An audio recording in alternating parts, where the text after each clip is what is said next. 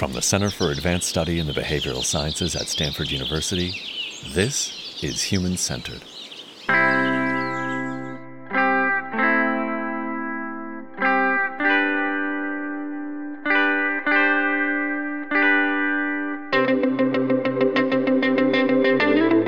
Cognitive psychologist Alison Gopnik has argued that we need to develop artificial intelligences like we raise our children, by reinforcing our values during their development. Award-winning science fiction author Ted Chiang agrees. His novella, The Life Cycle of Software Objects, considers what it might look like to care for AIs as though they were growing sentient beings and what it could mean to be a parent to them. In this episode of Human Centered, we bring these two minds together for a conversation exploring how we care for each other and what that might teach us about how we care for thinking machines. Ted Chiang is one of America's most celebrated contemporary science fiction authors, known for works such as Tower of Babylon, Hell is the Absence of God, The Merchant and the Alchemist's Gate, Exhalation, and Story of Your Life, which served as the basis for the 2016 film Arrival. His work has earned numerous literary honors, including 4 Nebula Awards, 4 Hugo Awards, and 6 Locus Awards. In recent years, Chiang has garnered attention for nonfiction writing as well, perhaps most notably in The New Yorker with his essays Why Computers Won't Make Themselves Smarter, ChatGPT is a Blurry JPEG of the Web, and Will AI Become the New McKinsey? We'll drop links to those in the episode notes. Alison Gopnik is a distinguished professor of psychology and affiliate professor of philosophy at University of California, Berkeley. She currently serves as president of the Association of Psychological Science and is the author of acclaimed books including The Gardener and the Carpenter, What the New Science of Child Development Tells Us About the Relationship Between Parents and Children, The Philosophical Baby, What Children's Minds Tell Us About Truth, Love, and the Meaning of Life, and The Scientist in the Crib, What Early Learning Tells Us About the Mind. Gopnik is very much a public intellectual as well, from TED Talks to appearances on popular podcasts such as Hidden Brain and The Ezra Klein Show, and writing for The New York Times, The Atlantic, Slate, and for several years the Mind and Matter column in the Wall Street Journal. We'll drop links to those in the episode notes as well.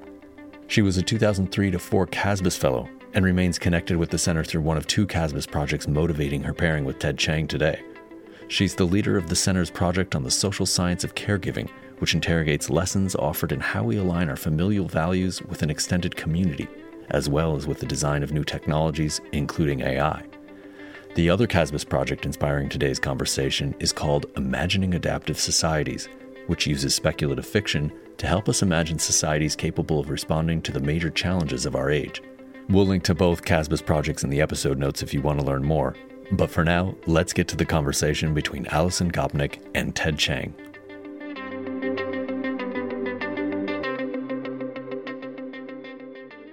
Well, I am so delighted to be part of this conversation with Ted Chiang. A little of the background is that when I started doing work looking at AI and trying to use children's learning as a model for AI, I had about 5 different people who sent me copies of Ted's amazing novella, The Life Cycle of Software Objects, including Ezra Klein when I was on his show. And when I read it, I was so blown away by the fact that not only was this a wonderful novella about AI, but it was also the best account of being a parent and a caregiver, or the best literary account of that I had ever read. It's interesting that there aren't more conversations about caregiving in the literary tradition, and we could think about some of those reasons, but this seemed to me to be the most profound one and the one that captured caregiving best. And it may just be that that's part of speculative fiction, is that by imagining an alternative context in which you had to take care of sentient beings that depended on you, you could understand and think about it more deeply than we do when we're in the trenches of actually taking care of real children who are the ones that we are really taking care of and really raising. And in fact, I spontaneously did something I had never done before in my entire life, which was write a fan letter to Ted about how impressed I was and how much I love the stories and the work. And in general, Ted's work has been very interactive with the kinds of ideas that we have at Casbis. It's a wonderful example of science and humanities speaking to one another in this literary way.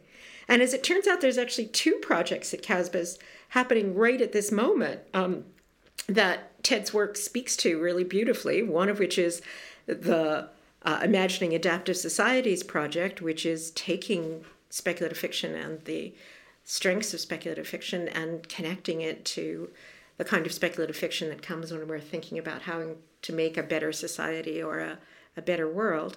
And the other is the project that I've been working on the social science of caregiving, trying to think about caregiving not just in the narrow context of, the parenting blogs, but trying to think about caregiving much more generally as a really essential part of human nature, as involving not just children, but the ill, the elderly, and also not just being about humans, but involving the way that we feel about the natural world, the way that we feel about artificial intelligences. And I think the case of artificial intelligence has made the significance and importance of caregiving particularly vivid, and the life cycle of software objects is the best example I know of why caregiving should be so important if we were going to actually have genuine artificial intelligence. So let me start out with the caregiving part about caring for machines and caring for humans. So life cycle is such a wonderful story because it raises the issue of how do you put yourself at the service of another being and also allow that being to have autonomy. And I think if we're ever going to have artificially intelligent systems, that's going to be a really basic problem that we have to solve. And it's a problem that we also have to solve every time we have a new generation of humans. And I was wondering if you articulate that really beautifully in that story, and if you have sort of further thoughts as you've watched what's happened in AI and just thinking about care in general. I guess I always feel like I need to preface any conversation about AI with a clarification about what exactly we're talking about, because the phrase artificial intelligence is used to refer to widely disparate things. Because sometimes it's used to refer to the hypothetical thinking machines, and sometimes it's used to refer to basically applied statistics. So there's this unfortunate tendency to sort of conflate the two. And so I always want to make sure that we are clear about what we're talking about. In terms of the machine learning programs or robots that we have now, I basically think of them as being comparable to thermostats. And, a thermostat can be said to have a goal, but I don't think it would be fair to say that it has any preferences. It has no subjective experience. And, you can imagine a machine learning program that you have to train to, sort of maintain the temperature of a house. In a certain sense, you are training this program, but you are basically interacting with a thermostat. And that is, I think, the situation that we are in with, the existing technology. Right. I completely agree. I mean, one of the things that I've always said is if we said what we're studying is extraction of statistical patterns from large amounts of data instead of artificial intelligence, we would be describing what we were doing much more accurately, but we would be much less likely to have a broad public relations reach. Yes, and of course, companies benefit from this conflation. They always use the phrase artificial intelligence because they want to imply that there's some great thinking machine at work when the product they're selling is just applied statistics. But then if we're talking about this more hypothetical idea of machines that have subjective experience. So let's imagine that we had a machine that had the same or comparable level of subjective experience to, say, a dog. And you can train a dog to do useful work, and you can train it using punishments or rewards. And I think the evidence suggests that you'll get better results if you use rewards to train it. So that is a purely sort of pragmatic reason to treat your working dog well. But there's also, of course, ethical reasons for treating your dog well. because your dog has subjective experience. And if we posit that at some point we will have machines that have subjective experience, then I think we will have the same ethical imperative to treat them well. And in that context, if we extrapolate further and to imagine machines whose subjective experience is getting closer to that of human beings, then all of the ethical dimensions become more complicated. Because one of the things you do with a child that you don't do with a dog is that a dog will never become a person, whereas a child eventually will become an adult and will have enormous autonomy and responsibilities and an entirely different level of agency than a dog ever will. And in that scenario, you who are raising or training this machine that might eventually become an autonomous moral agent, then yes, you have pretty much the same obligations. You have to wrestle with the same questions that all parents do. Sort of one of the guiding questions for me when I was writing Life Cycle of Software Objects was the question of how do you make a person? At some level, it seems like a kind of a simple thing, but the more you think about it, you realize it is the hardest job in the world. It is, in some ways, maybe the job that requires the most wrestling with the most difficult ethical questions. The fact that so many people do that, they raise children, it makes it very easy to devalue that. We tend to congratulate people who have written a novel or something like that, because relatively few people write novels. A lot of people have children. A lot of people raise children to adulthood. And what they have accomplished is something incredible. I mean, I think just in terms of the sort of cognitive difficulty level, right? I mean, one of the things that we've been thinking about in the context of the social science group is that the very structure of what it means to raise a person, right, is so different from the structure of almost everything else that we do, right? So usually what we do is we have some set of goals, we produce a bunch of actions.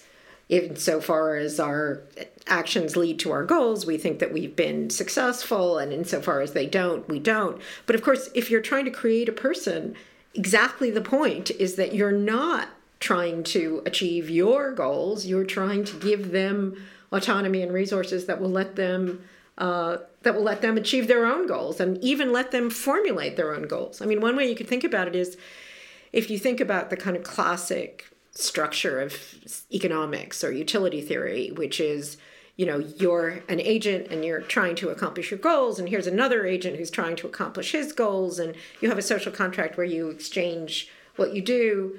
That's totally different from what happens in a caregiving situation. A caregiving situation is one where you have one agent who has power and authority and resources, and instead of pursuing their own goals, they pursue the goals of this other agent. And even more than that, they let that agent formulate their own goals, figure out what it is that they want to do themselves, as indeed the Digians end up having to do in the story. And I don't think we have a very good sense in politics or economics or psychology of how it's possible to do that, or how we actually do that.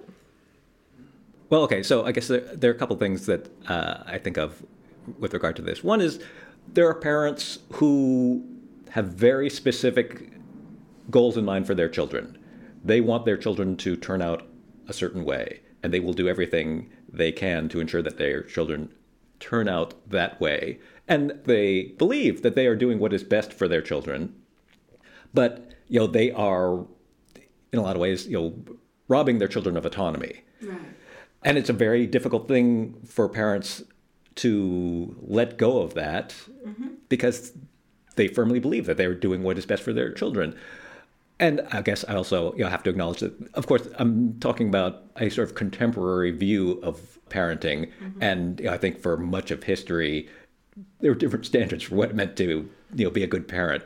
And nowadays we have this view that being a good parent is letting your child become what they want to become and helping them become what they want to become rather than bending them to what you want them to become.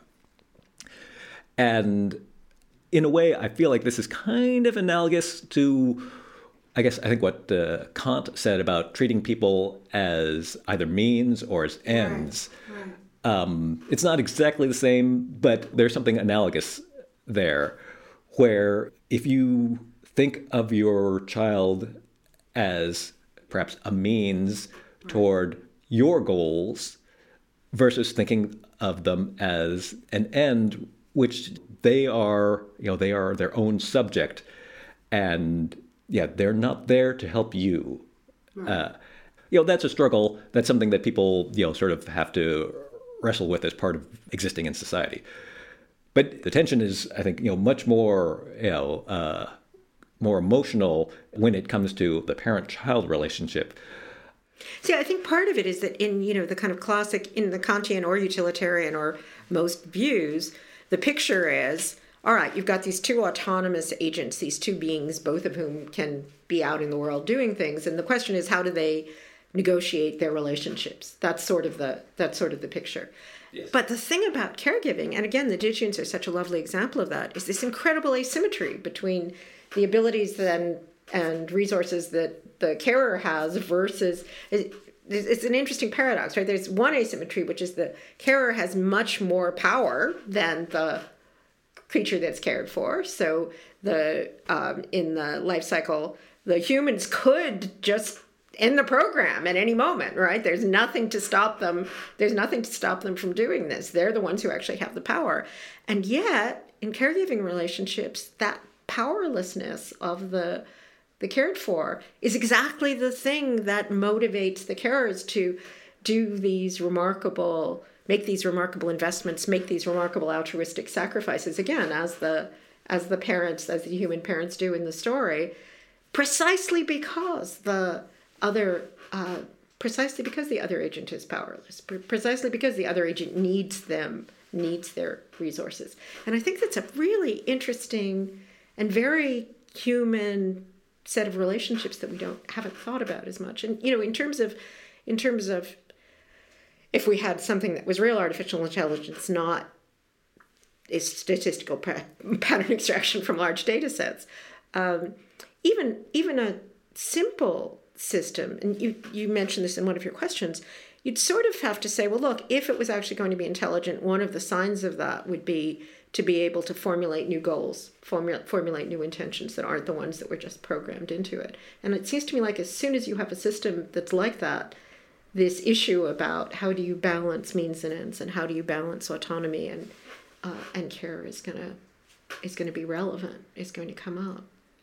You were talking about the asymmetry of the parental relationship with children, and that is something that I find philosophically really, really interesting, because most of our other relationships, with, say, our spouse or our friends or, even our siblings, and certainly like anything like coworkers or people who we have economic interactions with, there is a much higher degree of symmetry. That's right. In many of the relationships, there is this assumption that you are free to leave, that we are both participating in this relationship of our own volition, but we can end it if we so choose. And none of those things are true of the parent-child relationship. And it's also like this interesting question, like, who holds the power in the parent-child relationship? If you ask either one of them, they will probably say the other party holds all the power. And, the child is incapable of leaving the relationship. If a parent voluntarily leaves the relationship, we pretty much think that's about as bad as anything could be, right? Yes. So they are stuck with each other. And a relationship of this type, you would never see this among, say, two autonomous adults. If two autonomous adults, voluntarily entered a relationship like this, you would think they were insane. Although I think it's interesting that part of what happens with sort of committed relationships of all sorts, and this is interesting from the other end of the spectrum, like trying to take care of elderly parents. But I think it's also comes up in spousal, in relationships between spouses, is that there's this interesting assumption, which is if it's really a committed relationship, part of the sign of that is that if the asymmetry developed, you would be committed to taking care of that person. So my husband had open heart surgery this year, and one of the things that was really striking to me is this extremely dynamic, independent person now is lying in a hospital bed completely helpless. And the effect that it had on me was, oh, okay, I'm really committed now, right? Like this is when love and commitment and loyalty are really showing up in their fullest form, is when you do see this asymmetry between the two partners. But again, I think it's sort of invisible in the politics and economics and psychology and philosophy literature that those very strange relationships are so important and significant and play such a big role in our moral lives. And they are only strange because we've sort of normalized this economic model of interaction.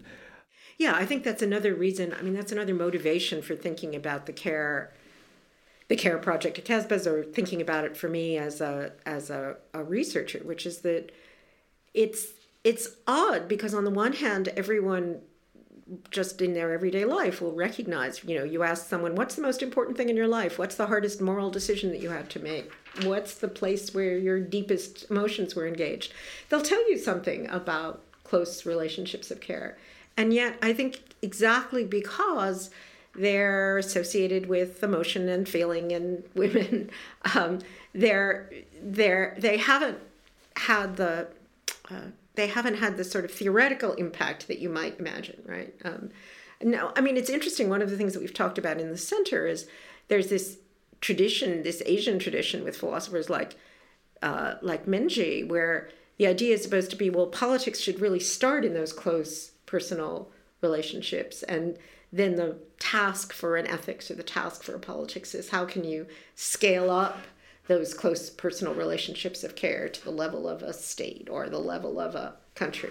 And I think you could make an argument that one of the things that the Enlightenment did, for example, was to take the contractual relationships, the sort of I'm autonomous person, you are, we're reciprocally negotiating, and find a kind of software in markets and democracies for scaling that up to the scale of a country or the scale of the planet or the scale of a world. And that's been a very, I think that's been a very successful enterprise, but it left the care relationships, or it leaves the care relationships just at the level of, okay, that's something that's private and personal and not part of the broader ethical world, or not part of the broader political world. Yeah, it's not the responsibility of the state to engage in care. Right. And it's not quite clear whose responsibility it is, aside from just the responsibility of the individual person. So it's strange that this thing that's so important to us on an individual basis ends up being, I mean, literally, it's invisible in the GDP. It doesn't show up in any of the measures of labor or markets. If someone's doing it, if someone's taking care in this personal, private way, it isn't in the economy. It's just this kind of strange, the strange kind of moral dark matter in our politics, and it doesn't show up in. I can say as one who got her first degree and first training in philosophy, it definitely doesn't show up in the philosophical, or at least in the sort of dominant Western philosophical traditions. And from just as a sort of sideline on the economic, utility question, I feel like conventional economics, one of the ways that it sort of ignores care is that every employee that you hire, there was an incredible amount of labor that went into that employee just by virtue of that. That's a person, and how, again, how do you make a person? Well, for one thing, you need several 100,000 hours of effort to make a person. And every employee that any company hires is the product of hundreds of thousands of hours of effort, which companies, they don't have to pay for that. Yeah, that's an interesting externality, right? Yeah. I like that. It's like... Yeah, they are reaping the benefits of an incredible amount of labor. And if you imagine in some weird kind of theoretical sense, like if you had to actually pay for the raising of everyone that you would eventually employ, what would that look like? And to sort of bring this back to the artificial intelligence question and thinking machine question. So there's a science fiction writer named Greg Egan who there's a line from one of his novels that I always like to quote on the topic of artificial intelligence. He says, "If you want something that does what you tell it, use ordinary software. If you want consciousness, people are cheaper." And I think that's very true. People are cheaper because all the costs of creating people are externalized. They're borne by someone else. And one way to sort of think about the project of artificial intelligence is, can you create a person cheaply?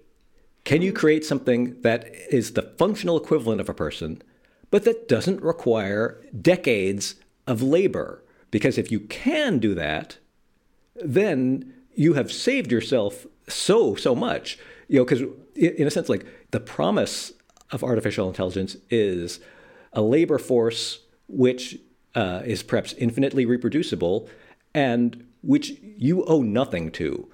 And this ties in with the fact that because human beings are the product of decades of life experience and social relationships, one of the things that comes from that is that we recognize that people have, they are owed things. They deserve to be treated well. I mean, this is why I'm super skeptical of current approaches to artificial intelligence, which seem to imagine that if you just cobble together enough thermostats, which you will like pull it in, sort of different directions, like, well, okay, it'll try and maximize this and minimize that, and well, then you'll get a person. And I'm like, I think you might be able to get some fairly useful tools with that, but I guess I don't think it will, just as an empirical causal fact, produce a person. Yeah, I don't think it will produce anything, that does what people do. Right. Well, even when you're just doing this comparison, so this big project that I'm involved with my colleagues at Barrett, the Berkeley AI Research Center, so that the idea is what kinds of things could we learn from just empirically looking at how children learn as much as they do that you could imagine implementing to try and design artificial systems. So this is not trying to create a person. It's just, are there things that we could learn even for relatively simple problems like getting a robot that could put nails in different, could sort nails into different containers. And the two things that I think come up again and again are not how much data you have or how much compute you have, but when you look at children, they're engaged with the external world. So they're doing a lot of exploration. They're doing a lot of experimentation, and they're doing it in a remarkably effective way without having a lot of sort of self-conscious knowledge about it. We call it getting into everything when a 2-year-old is out in the world and exploring. But empirically, when we look at it as developmental psychologists, what we see is that they're actually performing just the right actions that they need to perform to get the data that they need to make the next discovery, to figure out the next thing about how the world works.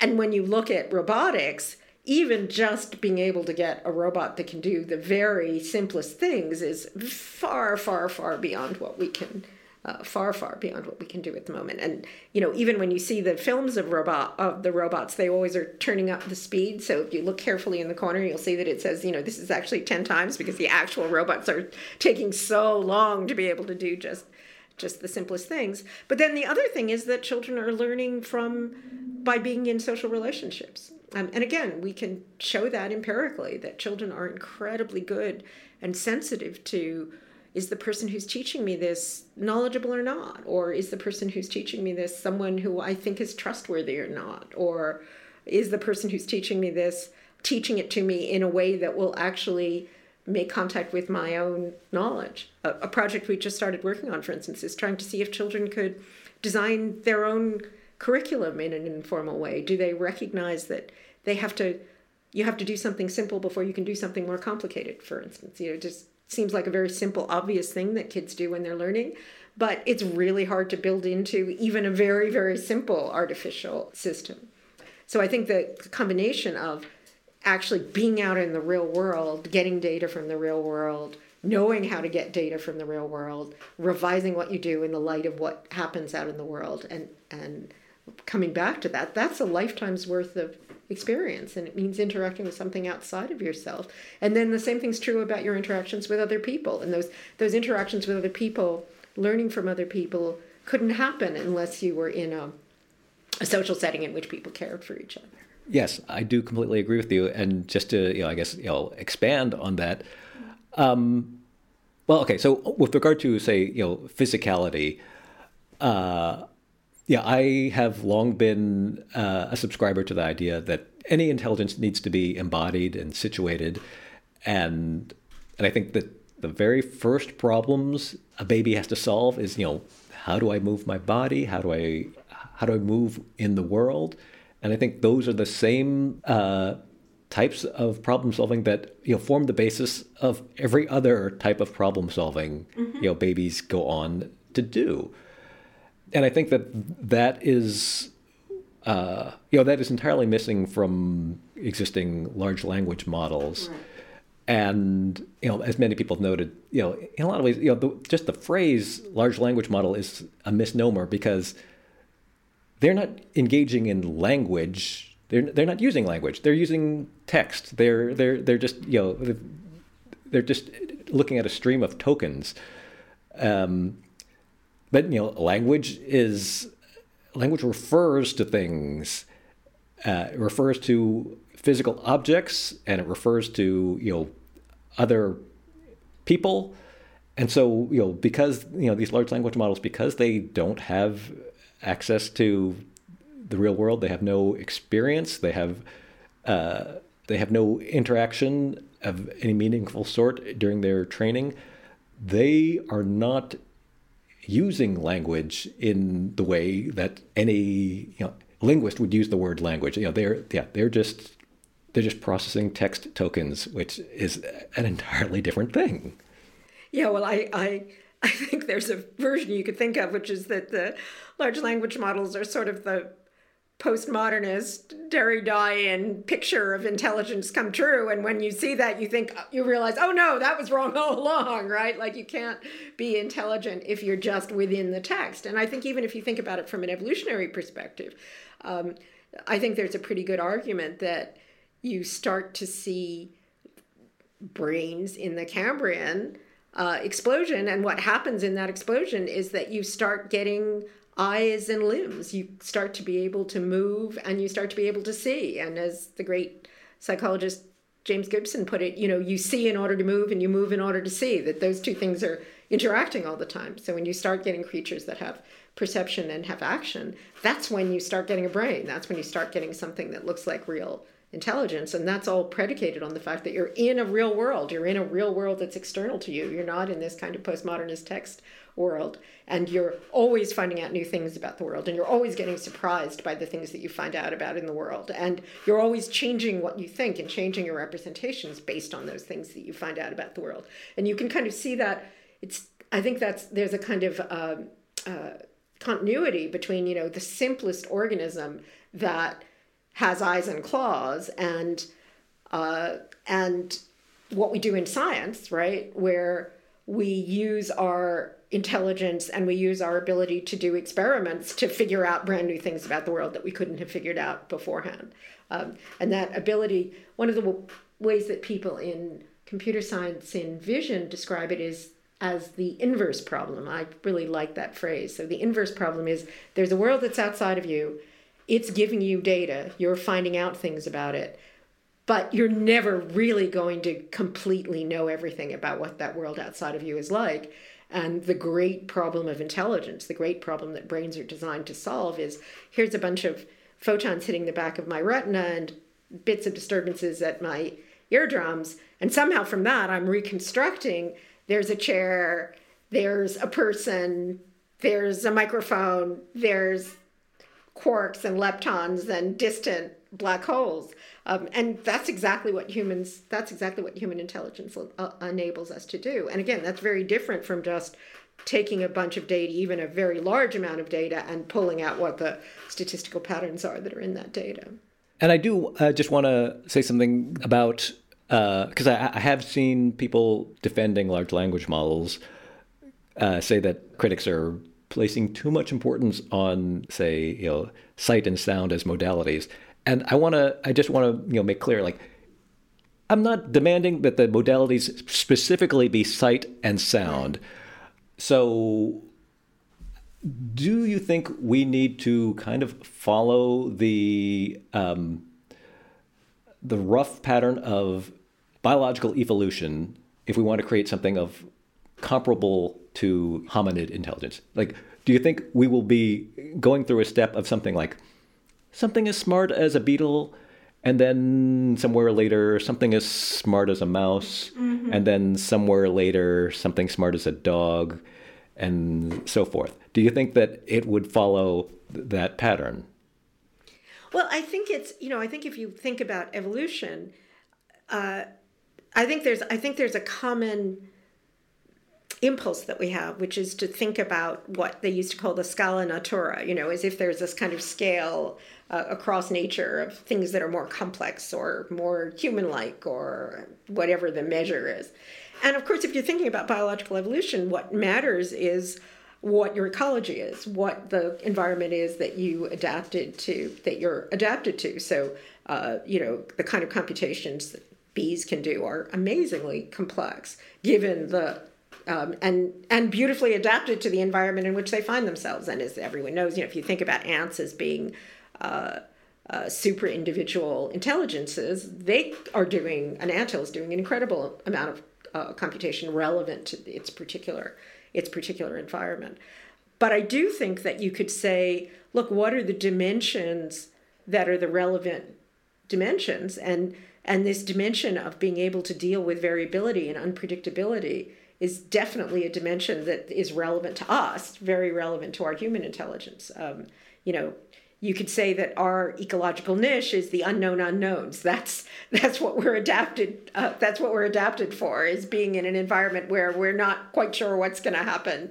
We're not quite sure what's going to happen next, and we don't even have certainty about how certain we are about what's going to happen next. And for that environment, which is perhaps anthropocentrically what we think of as being the environment that really intelligent creatures are in, you really need to have a different kind of process than the kind of process that we typically see in AI. So I think a way of thinking about it is I think it would be easier maybe to design an intelligence that was adapted to an insect environment than to design an intelligence that was adapted to the kind of unpredictable, variable environment that human beings are in.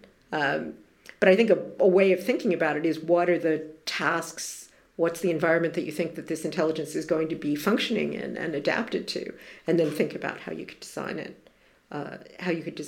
in those terms. But one thing that we know is those intelligences that are really good at dealing with a lot of variation and unpredictability do have this characteristic that it takes them a long time.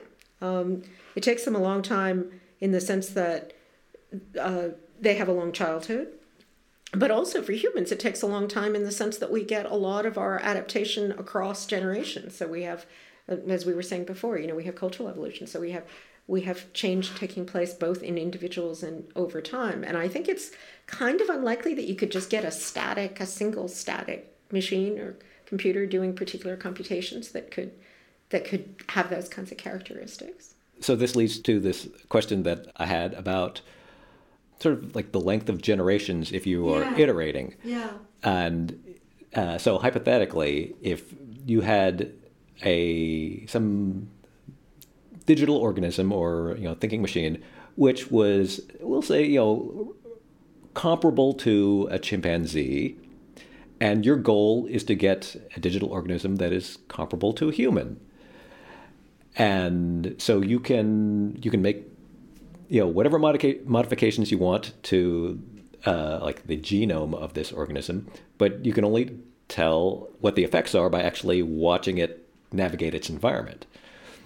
And one question I have is, how long do you have to let each generation run before you can tell whether your changes are moving you in the right direction? Because if we're going with a very biological analogy, it's like you can tell, say, a chimpanzee baby is different from a human baby within like a year, probably. But that's still a year per generation. You can't really tell. I don't know how quickly you can tell. And of course, the interesting thing is that if you were comparing a chimp baby to a human baby, what you'd say is the chimp baby is much more competent, right? So if you were looking at the beginning, and this is one of the interesting facts about development in general. I mean, a chimp, by the time the chimp is 7, is producing as much food as it's consuming. It's really competent. And if you were to compare human infants, for example, with the infants of most other species, you would say, boy, that is not a good bet, right? Like, I mean, this thing, it can't even feed itself. It can't move. And look, here's this baby horse that's getting up and moving and doing all the things that it's supposed to be doing as a horse, or even better. Here's this baby chicken. That's the kind of classic example in evolutionary biology. Here's this baby chicken, and by the time the baby chicken's a couple weeks old, it's basically just as competent as an adult chicken. You compare that to this completely useless, helpless, week-old baby. So you really wouldn't know until some fairly long period of learning and development had taken place. And of course, if you're thinking about humans, you could argue it's still sort of up for grabs, right? Because we have this cultural evolution piece as well, which means that our capacity to learn and understand is taking place over generations. So you might very well, I think this is kind of interesting, you might ask the question right now, oh, is this going to turn out to be an intelligent species, or is this going to turn out to be a really badly adapted species that disappears, becomes extinct after a short period because it turns out that its cognitive capacities were not actually well tuned to its environment? So I thought that was a great question, but I think it's a question that you could ask about. Well, one answer is I think it will take you longer rather than shorter. That it's going to be, if there's an intelligence or system or a computational system that you could tell right away what its computational capacities are, that's not going to turn out to be the really intelligent system. That what the sign of an intelligent system is going to be that you're going to have to see how it develops, not just how it develops over time, but how it develops over time in interaction with an environment and in interaction with other agents. But I think it's also an interesting question about, would you end up concluding you might not have a good take until really late in the process about how well adapted this intelligence was. So it seems to me that you're trying to create an intelligent organism, you need a very long developmental period in order to achieve a high degree of competence farther down the line. Then each iteration will have to maybe run for many years. You will not be able to iterate quickly because it will require interaction. You can't automate it. You can't let them run by themselves. Someone is going to have to interact with this thing for years before you get a really good sense of, this is much smarter than the last batch.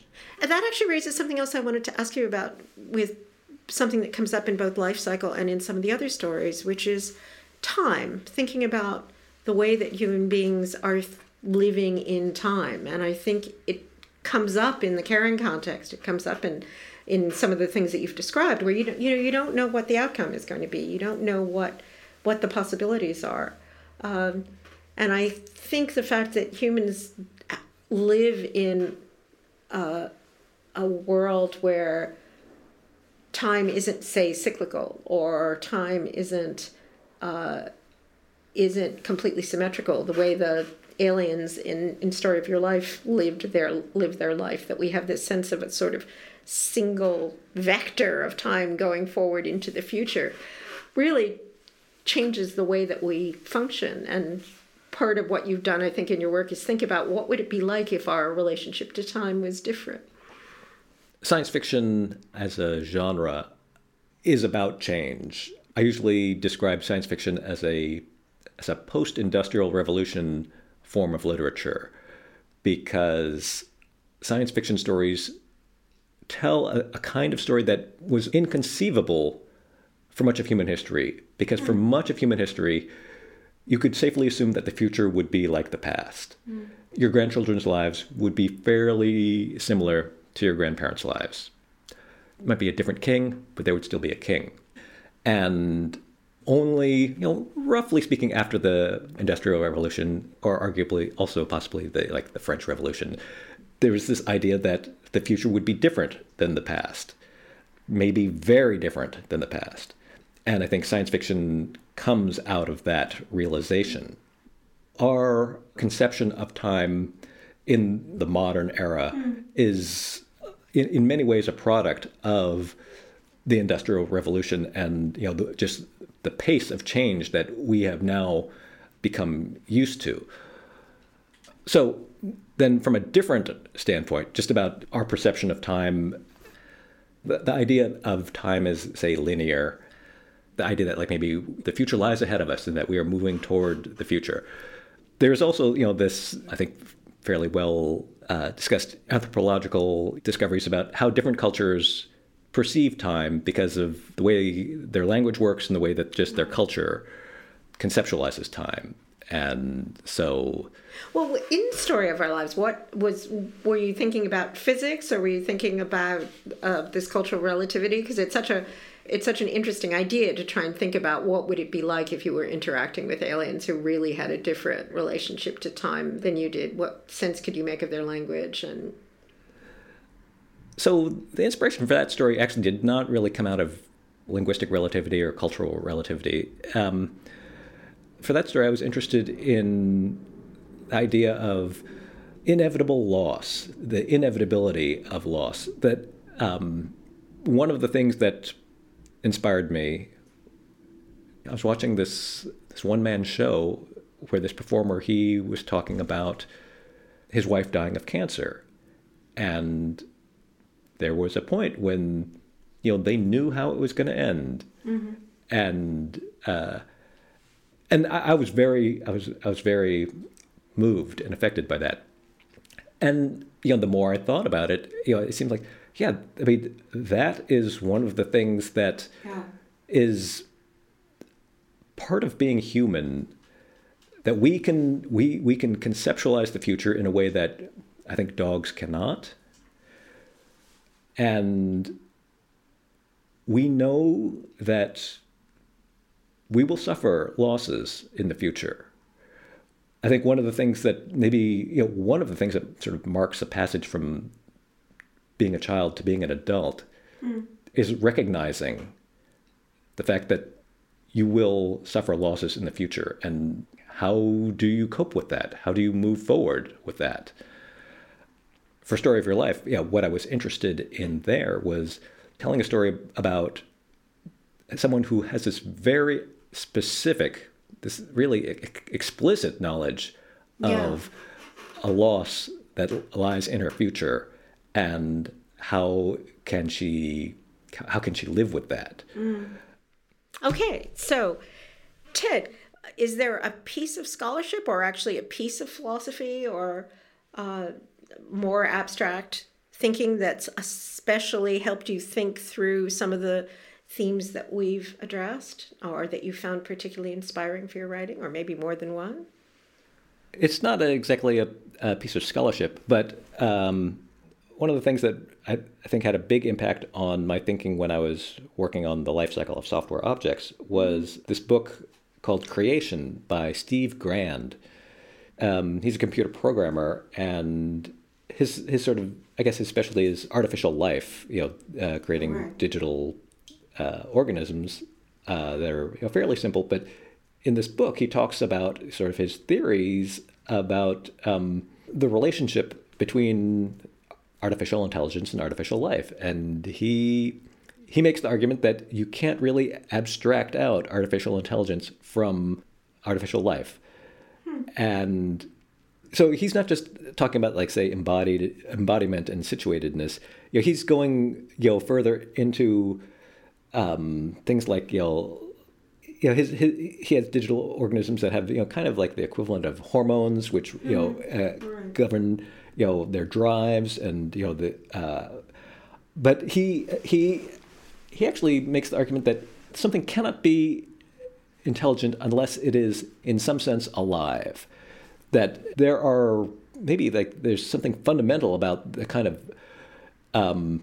like the metabolic interaction between an organism and its environment that is maybe essential to intelligence, which I find very interesting. I'm not, I don't know, I can't say that I'm completely convinced, but, I think he made a very interesting case. I do wonder, because, if he turns out to be correct, I feel like, that might have a lot of interesting implications. Maybe you couldn't have a real artificial intelligence unless it actually, like, needed to eat. Some analog to eating. And then, there might be other, like, implications about, like, because, like, it would be very easy to think that, an artificial intelligence would be immortal. But it's like, actually, maybe if it has, like, kind of like a metabolic component to it, like, you could easily make it immortal, but the interventions you'd have to make would be very comparable to the interventions you would have to make a human being immortal. Like, it would not be sort of immortal by default. It might actually be so closely tied to, these processes that keeping an artificial intelligence alive forever is a comparable problem to, keeping a human being alive forever. And so I'm not going to say I'm 100% on board with everything he has concluded, but his book was definitely in my thoughts a lot when I was conceptualizing life cycle of software objects. Alison, I guess I should ask you, in return, can you recommend a work of fiction that has helped you think through, like, some of the themes that you address in your research, or have some work that has otherwise inspired you in the scholarship that you do? Yeah, so I was thinking about this, and there's a certain kind of category of children's books, since I'm studying children, that also have the character of giving you a kind of picture of what it would be like to have a mind that was really different from the sort of typical adult mind. And books like Alice in Wonderland, which everyone knows about, but I think even more and more obscurely, Mary Poppins is a really nice example of a work of fiction that gives you a sense of the sort of strangeness of perspective that you would have and that you do have when you're a child. People, unfortunately, the movies have sort of messed up Mary Poppins for the popular imagination, so you just think of it as being like Julie Andrews. But in the books, what happens is that there's this very sort of banal, ordinary existence of these children growing up in a small portion of London, in Kensington, in the 1920s. But because of what the relationship to the magical nanny does is just give you a sense of how strange and bizarre just going to the park or going to the grocery store is. And the fictional device of having the magic is just a tiny bit different from just the perspective of the children as they follow this rather acerbic nanny around through their everyday existence. And that's a nice example where just a little bit of fantasy in the fiction gives you a sense of just how fantastic the actual reality is, especially for a young child. That's really interesting. That is, I would not have expected that. But when the way you describe it, yeah, that makes sense. I can see that. And I think fantastic fiction, often has that sort of numinous quality, or it captures that sort of numinous quality better than realistic fiction does. But that, even though it's fantastic, it's actually a really good realistic depiction of what a lot of our real experience of life is like. Well, this has been such a Center for Advanced Studies in the Behavioral Sciences conversation. It's exactly the sort of conversation that makes my heart soar every time I walk up the hill into Casbus, is that you're going to have conversations that cross science and social science and the humanities and the physical sciences all wrapped up with one bow. So I think that was a really beautiful example of exactly the sort of conversation that you can have sitting in this local place at this time. So thank you so much, Ted, for climbing up the hill with us and being part of it. Well, and thank you, Alison, for having this conversation with me. This was a really great conversation. I'm glad I was able to come visit the center. And if this is the type of conversation that happens regularly here, it's like, well, then, yeah, I would love to come back. That was Alison Gopnik in conversation with Ted Chiang. A quick reminder, we've got a lot of great links in the episode notes today. You'll definitely want to check those out. And as always, you can follow us online or in your podcast app of choice. And if you're interested in learning more about the Center's people, projects, and rich history, you can visit our website at casbs.stanford.edu. Until next time, from everyone at Casbus and the Human Centered team, thanks for listening.